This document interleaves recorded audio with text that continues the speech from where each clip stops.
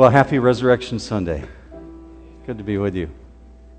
For those who are regular at New Hope, just a reminder for you that in 2 weeks we're celebrating the first year of this church on April 6th, and we're going to have a potluck. And if you're new to the church or old to the church, we'd love to have you here. We'll make sure you have plenty of food and try and find a place for everybody to sit that Sunday. That'll be a big day. I'd like to invite you to pray with me now before we jump into God's Word. Father, we readily admit that words fail us in our ability to express thanks and recognition for what you did. The English language, let alone, is incapable of expressing the words that reflect what our hearts feel. So we do the best we can, and many times we're able to accomplish that through song. So thank you for the gift of music, because our hearts are full of joy. But now, Father, we take on the task of trying to decipher and understand things that have been hidden and seen as foolishness by the world, yet through the power of your Spirit, you've seen fit to reveal it to the hearts of men and women and children who call themselves your own. So as we look into your text this morning, the things that you'd written down as a record for us to remind us, we ask that you would give us eyes to see, that you'd give us ears to hear. Open our hearts, Father. Make us receptive to the things that you want us to learn. We ask this in the power and the name of our risen King, Jesus. Amen. Amen. All right. You guys could take an example from that.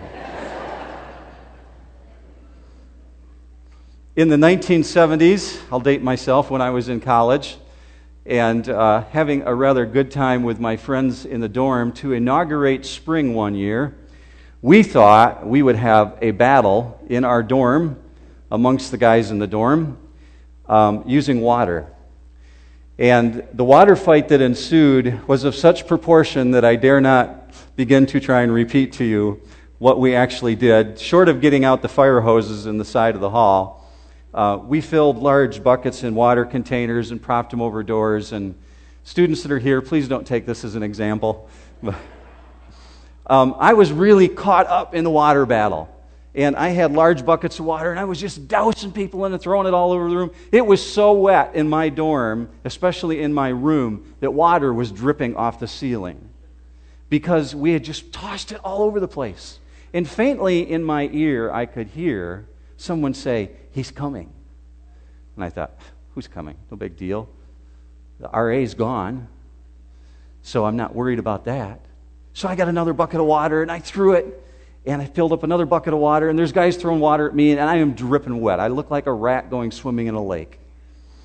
And I filled up my last bucket of water, and the door was beginning to open, and I thought it was one of my friends coming through. And so, whoosh, and there was the Dean of Men.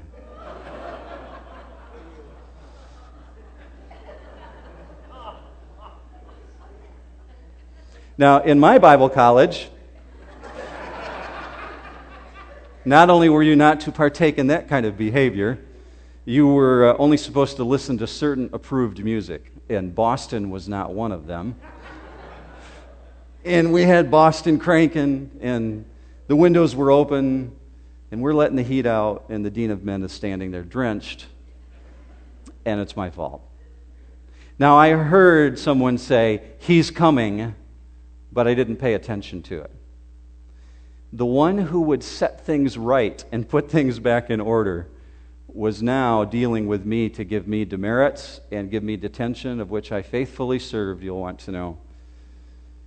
We love in our society the thought of someone coming in and restoring order, bringing peace, establishing purpose.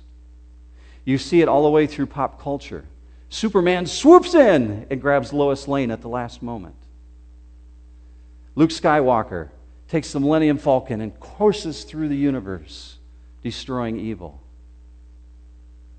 Captain Kirk rides atop the Starship Enterprise, boldly going. In the Matrix, Morpheus is looking for the promised one, the chosen one. Pop culture is full of it. Lately, I've heard some people say that there's a certain political candidate that they call the promised one, the chosen one, believing that there's somebody who's going to fix this mess. We crave as a people to know that there's some solution. Something's out of whack. If our recent stock reports are any indicator, something's going wrong. Things are not as they should be. Throughout the Old Testament, there was an expectation of a promised one who would restore order, crush opposition, and restore justice, revealing the very Word of God to the people. So the ancient people of the Old Testament were constantly looking forward in time for the promised one who would restore order. You read it at Christmas time. Perhaps this one you're familiar with, this verse from Micah, written 400 years before the arrival of Christ. Micah 5:2. But thou, Bethlehem Ephratah, though thou be little among the thousands of Judah, yet out of thee shall he come forth unto me that is to be ruler in Israel, whose goings forth have been from old, from everlasting. Micah wrote that 400 years before Jesus arrived, born in Bethlehem of Ephratah, fulfilling Scripture, the promised one. Yet they missed it. They didn't understand. Now, somewhere in the ancient past, before recorded time, Lucifer rebelled against God, and a clock started ticking. And from that moment forward in time, God said, I will restore order. I will bring purpose back. Satan profaned the heavenly sanctuary of God. That's what we read in Ezekiel. He, along with a third of the angels of heaven, rebelled against God. And they destroyed order. Scripture says they profaned the sanctuaries of heaven, and they brought disorder into the universe. Something had to happen to restore order. Something had to bring about a purpose to once again set things right. Men and women have been looking for it for centuries. Things are not as they should be. The very existence of the field of philosophy that we study in colleges exists because people are on a quest to understand truth. They want to understand, what is truth? Do you know there's a guy 2,000 years ago who was a Roman ruler that actually asked that of Jesus as he was getting ready to kill him? Read this verse along with me. It's from John 18. Pilate's talking to Jesus in the midst of the mansion, and he's about ready to pass a death sentence on him, and he asked this question. Pilate said to him, So, you are a king? Jesus answered, You say correctly that I am a king. For this reason I have been born, and for this I have come into the world, to testify to the truth. Everyone who is of the truth hears my voice. Pilate said to him, What is truth? Aletheia. It's the Greek word for it. We've been studying the book of Genesis over the last 9 weeks, working through chapter 1 and chapter 2 here at the church. Understanding truth, aletheia, fact, reality. Jesus said, I am the aletheia. And Pilate, not seeming to care, not wanting to hear the answer, went about his governmental business and pronounced judgment on Christ. When Pilate asked that question, he was asking the right source. He was asking the one who could say, I am the truth. Now, if you're going to be coming here to New Hope on a regular basis, you might as well know we spend a lot of time here exploring the truth. We dig into God's Word. Not new truth, but the truth. The one who said, I am the truth in John 14:6. And here's why. I need to remind all of us of this, especially myself. Look at 2 Timothy 4 on the screen. For the time will come when they will not endure sound doctrine, but wanting to have their ears tickled, They will accumulate for themselves teachers in accordance to their own desires, and will turn away their ears from the truth, the aletheia, and will turn aside to myths. Now here is truth. That he lived is indisputable. The record that he breathed and walked on this planet is just as true as George Washington walking and breathing on this planet a couple hundred years ago. It's just that it happened further back in time. No one disputes the validity that Jesus walked on the planet Earth because of the preponderance of evidence.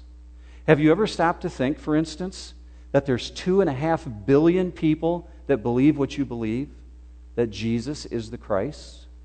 On this planet, of the 6 billion people, 2.5 billion people believe that. Now, either we believe the biggest lie ever perpetuated upon man, or he really walked the planet. Now, that doesn't mean that the other the 4 billion people from 2 to 6 billion don't believe in Jesus. They just haven't followed him. But there's 2 billion people who say, yeah, I believe that.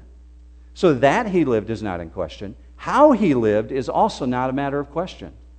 There's a magnitude of materials written about his life.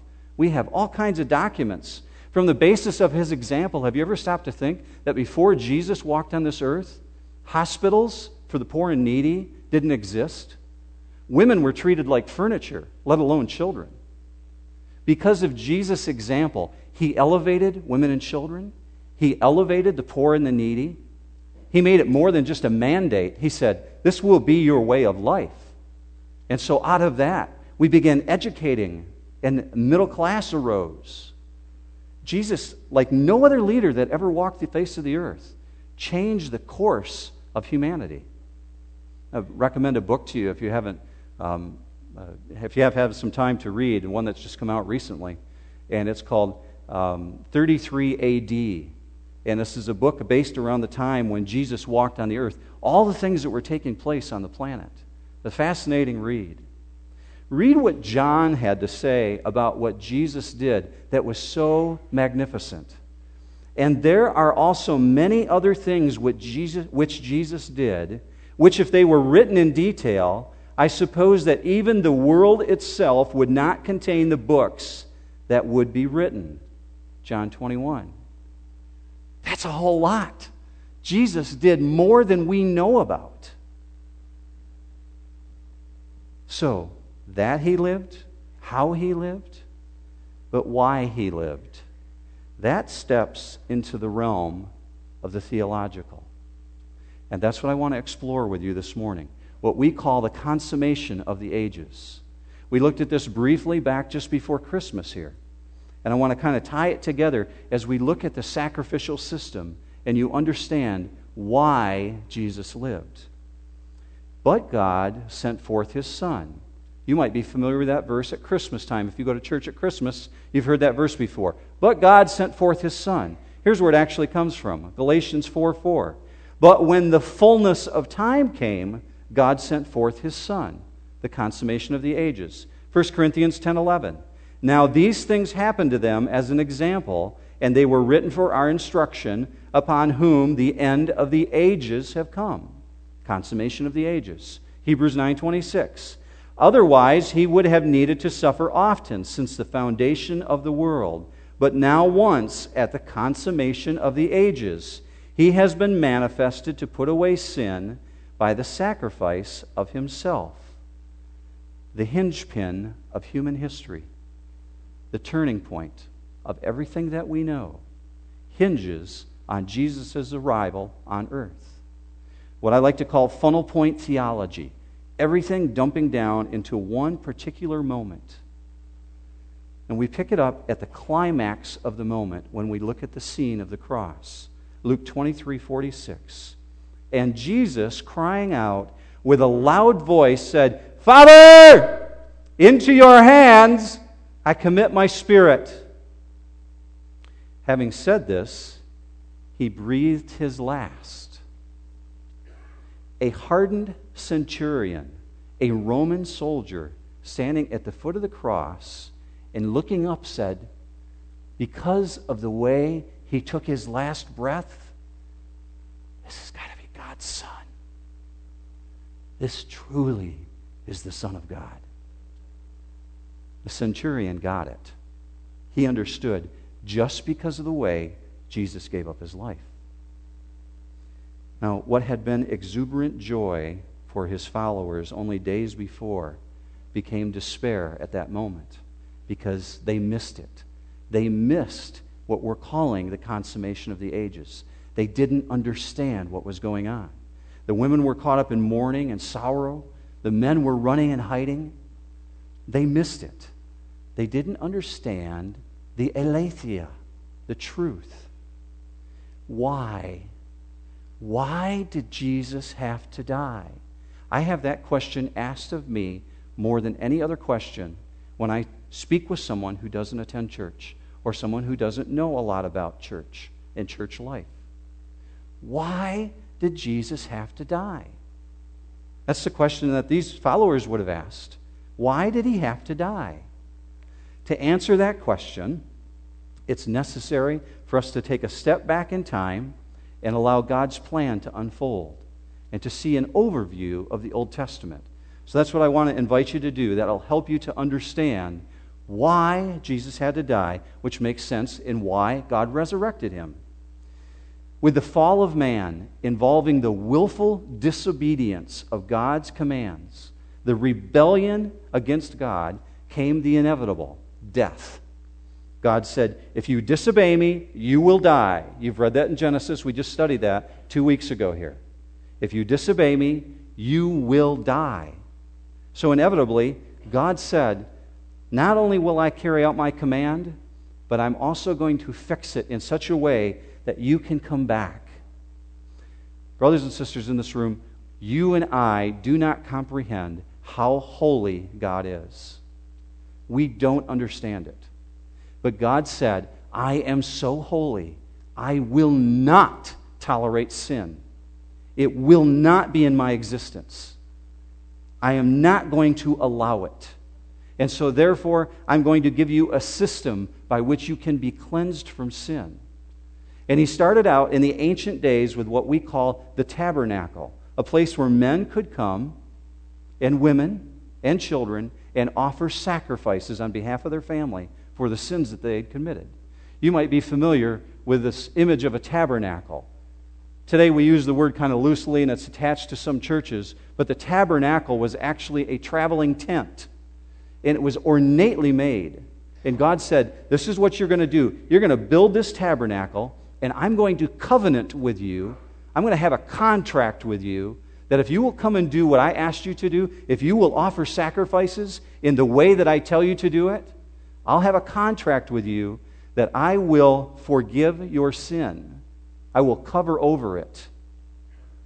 Now, within this tabernacle, you might be familiar with the fact that only the priest could go inside it. When the tabernacle was out in the desert, people like us, commoners, we could not go inside the tabernacle. The priest had to do it for them. So they stayed outside. And a priest would go inside, and he would carry out what we call in the Old Testament priestly duties.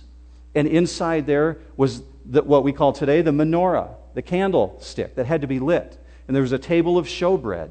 And it had 12 loaves of bread to represent the 12 tribes of Israel. And next to each loaf was a row of incense and frankincense, creating beautiful aromas in the room. And there was an altar of incense. And the priest had to go in there on a regular basis and maintain the inner chamber. Not the Holy of Holies, but this is called the holy place. And then, once a year, and only once a year, the high priest, the priest that was above all the other priests, could enter into the place called the Holy of Holies. And that's where you find the Ark of the Covenant, the inner chamber, the inside room. Now, this is a place that was absolutely critical, that the high priest treated with great reverence. This was a dangerous place. As a matter of fact, when the high priest went into this room that was separated from the people by a very, very thick curtain and veil, and there was no light inside there, only the light of God's presence showing off the gold walls that were inside. When the high priest went inside, he had to take his sandals off, kick them off to the side, bow his head, and walk with his hands down, not looking around, lest he would see God. Now, another interesting detail is that God required them to put bells on the side of the priest. So when the other priests, the lower order of priests, heard the high priest in there and they heard the bells ringing, they knew that he was still alive. They thought, okay, he hasn't done anything wrong yet. But if the bells stopped ringing, they had a rope attached to him so they could pull the high priest back out, because he must have done something to profane God's tabernacle. He must have accidentally touched the ark.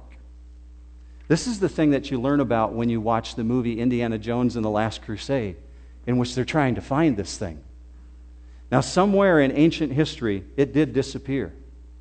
It's gone. We don't know where it's at. We don't know if it still exists. But God said, you're going to do this in such a way that you're going to understand how holy I am. So on this one day, what we call Yom Kippur, you hear about it in the news. This year it's going to be in September for the Jewish people.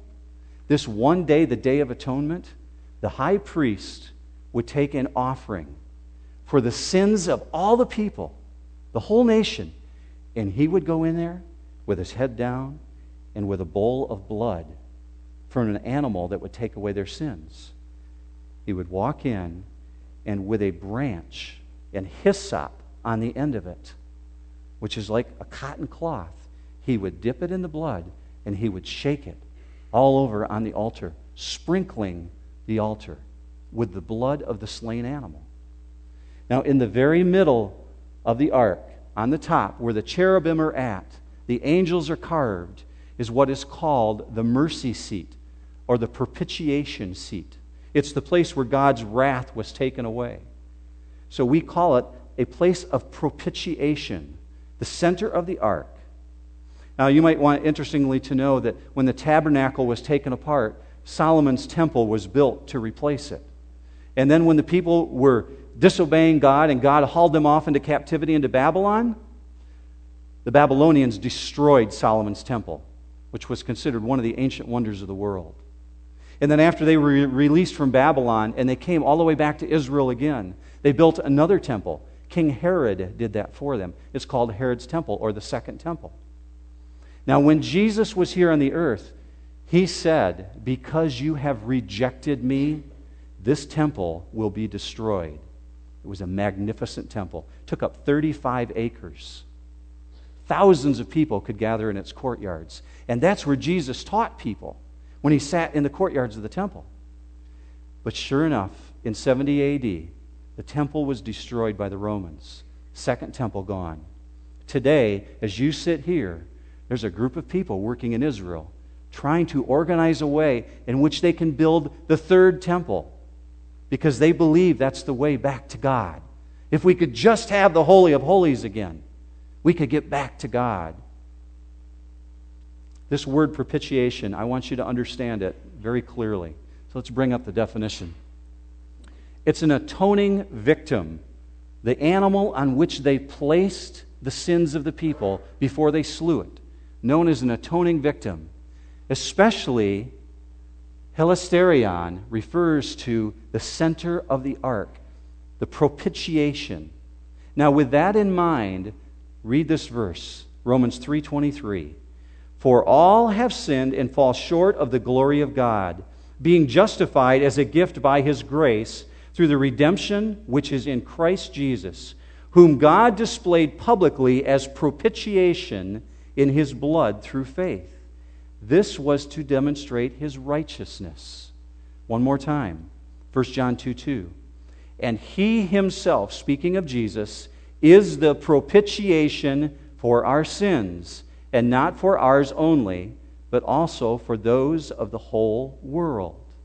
Jesus is our mercy seat. Jesus is our propitiation. The ark was no longer needed. Jesus became the mercy seat. And He not only just covers sins, He takes them away. That's what couldn't happen for these people prior to that time. They could not have their sins taken away. Jesus takes away the sins of the world. Now, with everything I've just told you in mind, what I want to do is take you into Hebrews chapter 9. It's a very complex chapter, and I wanted you to have that background so in the next few minutes as we close, you'll understand what's going on here in these verses. So if you have your Bible with you, open it up to Hebrews chapter 9, and if you don't, there's Bibles in the pew racks in front of you. As a matter of fact, if you don't own a Bible and you'd like to take one of those, feel free to do that. We have others to replace them. Hebrews chapter 9, and it'll be up on the screen as well, verse 11. Now think of all the things I just told you about the sacrificial system and the high priest coming in. And this book of Hebrews now was written long after Christ died, looking back on why he did what he did by one of the ancient writers. Hebrews 9:11. When Christ appeared as a high priest of the good things to come, he entered through the greater and more perfect tabernacle, speaking of heaven, not made with hands, that is to say, not of this creation, and not through the blood of goats and calves, but through his own blood. He entered the holy place once for all, having obtained eternal redemption. For if the blood of goats and bulls and the ashes of a heifer, sprinkling those who have been defiled, sanctify for the cleansing of flesh, how much more will the blood of Christ, who through the eternal Spirit offered himself without blemish to God, cleanse your conscience from dead works to serve the living God? Now here's the reason why Jesus died. Verse 15. For this reason, he is the mediator of a new covenant, so that since a death has taken place for the redemption of the transgressions that were committed under the first covenant, those who have been called may receive the promise of the eternal inheritance. For where a covenant is, there must of necessity be the death of the one who made it. For a covenant is valid only when men are dead, for it is never in force while the one who made it lives. Therefore, even the first covenant was not inaugurated without blood. Not exactly what you're going to read for nighttime reading, is it? It's complicated. But when you understand the sacrificial system and you see that word covenant prop up, and you're a person who's understood that God at one time covenanted with his people to say, I will take away your sins through the sacrifice of these animals, now is saying, I'm going to covenant with you, everyone, that if you trust in Jesus' blood, he will not only cover over your sins, but cast them away, completely remove them. Now, what's interesting in this is a legal language is used. It's a binding word. There's attorneys in this room. They probably are familiar with this word from college days, diatheke, and it's speaking of the word covenant. It means a contract. God is making a contract with us. He's saying, I'm covenanting with you. And this is not the result of a negotiation in which you get to sit down in the room and arbitrate with your attorney and God and say, let's have some negotiations. God is saying, you don't get any say in this. I'm establishing the covenant. You just have to live up to your end of the deal, which is you're going to follow the commands I've given you. This kind of diatheke that's referred to here, it's only in force in the ancient world when there was a blood sacrifice. There had to be blood to put it into effect. That's why it's saying there had to be the death of the one who made the covenant. Now, move into verse 19 with me. For when every commandment had been spoken by Moses, he's referring back to the Old Covenant, Old Testament times. Moses is standing at the base of the mountain, and he's telling everyone that they've got to live up to these things that God's calling them to do. And Moses is speaking the words of the commandment. And it says, from when every commandment had been spoken by Moses to all the people according to the law, he took the blood of the calves and the goats with water and scarlet wool and hyssop, and sprinkled both the book itself and all the people, saying this, This is the blood of the covenant which God commanded you. So get this picture in your mind. Moses has this bowl of blood, animal blood. And it sounds really gross, doesn't it? But there was a cost for the sins. And he took this wool-like substance, like a hyssop, dipped it in, and he shook it on the people. And he shook it on the Scriptures. And he's saying, with this blood, I've established a covenant. And you've heard it. That's an interesting picture to keep in your mind when he says, this is the blood of the covenant which God commanded you. And in the same way, he sprinkled both the tabernacle and all the vessels of the ministry with the blood. And according to the law, one may almost say, all things are cleansed with blood, and without the shedding of blood, there is no forgiveness. I want you to get this very clearly in your mind. The things that Moses sprinkled that it's talking about are copies of the things in heaven. The place that Satan profaned, the place where Satan rebelled, God is saying, Moses, you covered all these earthly tabernacles with blood. Let's talk more now about how Jesus is going to cover everything with his blood. Okay, verse 23. Therefore, it was necessary for the copies of the things in the heavens to be cleansed with these, meaning the things here on earth, but the heavenly things themselves with better sacrifices than these. For Christ did not enter a holy place made with hands, a mere copy of the true one, but into heaven itself, now to appear in the presence of God for us. Nor was it that he would offer himself often as the high priest enters the holy place year by year with blood that is not his own. This one, I have to owe credit to Dr. Arnold Fruchtenbaum, because for all the years I've studied, I didn't really get it in my head until the last 3 months. Jesus didn't just set things right here for us on earth, but he entered the heavenly realm. If you read that in the context of what it's saying that Jesus' blood not just covered our sins, but it set in order the things that had been profaned in heaven. Don't ask me how the things in heaven could be profaned. I don't understand it. But that's clearly what it's saying here. Verse 26, otherwise he would have needed to suffer often since the foundation of the world. But now once, at the consummation of the ages, he has been manifested to put away sin by the sacrifice of himself. And inasmuch as it is appointed for men to die once, and after this comes judgment, so Christ also, having been offered once to bear the sins of many, will appear a second time for salvation without reference to sin to those who eagerly await him. If we can get in our heads this consummation of the ages concept, that everything hinged on that moment in time, understand this, it ushered in the final state of affairs. Everything hinged on this moment. Why? Because God decisively altered your destiny at that moment. He gave you a way out because he's so holy, he can't tolerate sin. But he's saying, I'm giving you a way out. Because why? It is appointed for men to die once, and after this comes judgment.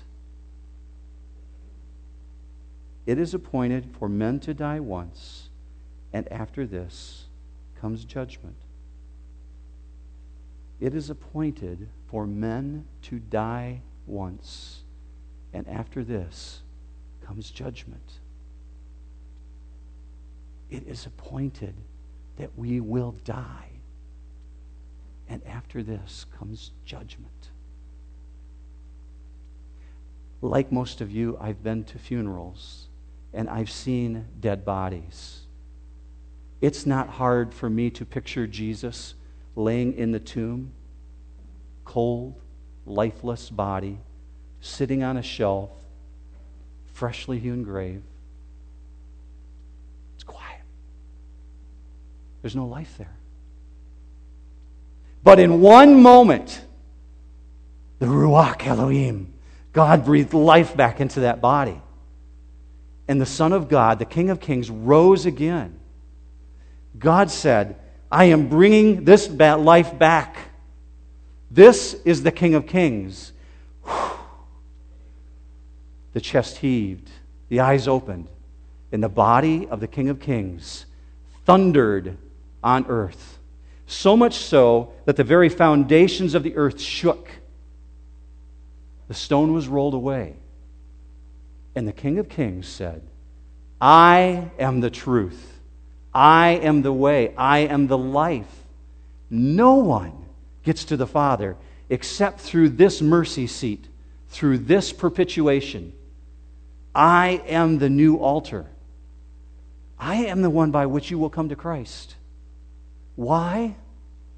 So Christ, also having been offered once to bear the sins of many, will appear a second time for salvation without reference to sin for those who eagerly await Him. Do you eagerly await Him? See, He's not going to refer to sin when He comes back the second time. That's been dealt with. He put sin away. He's coming back the second time for salvation.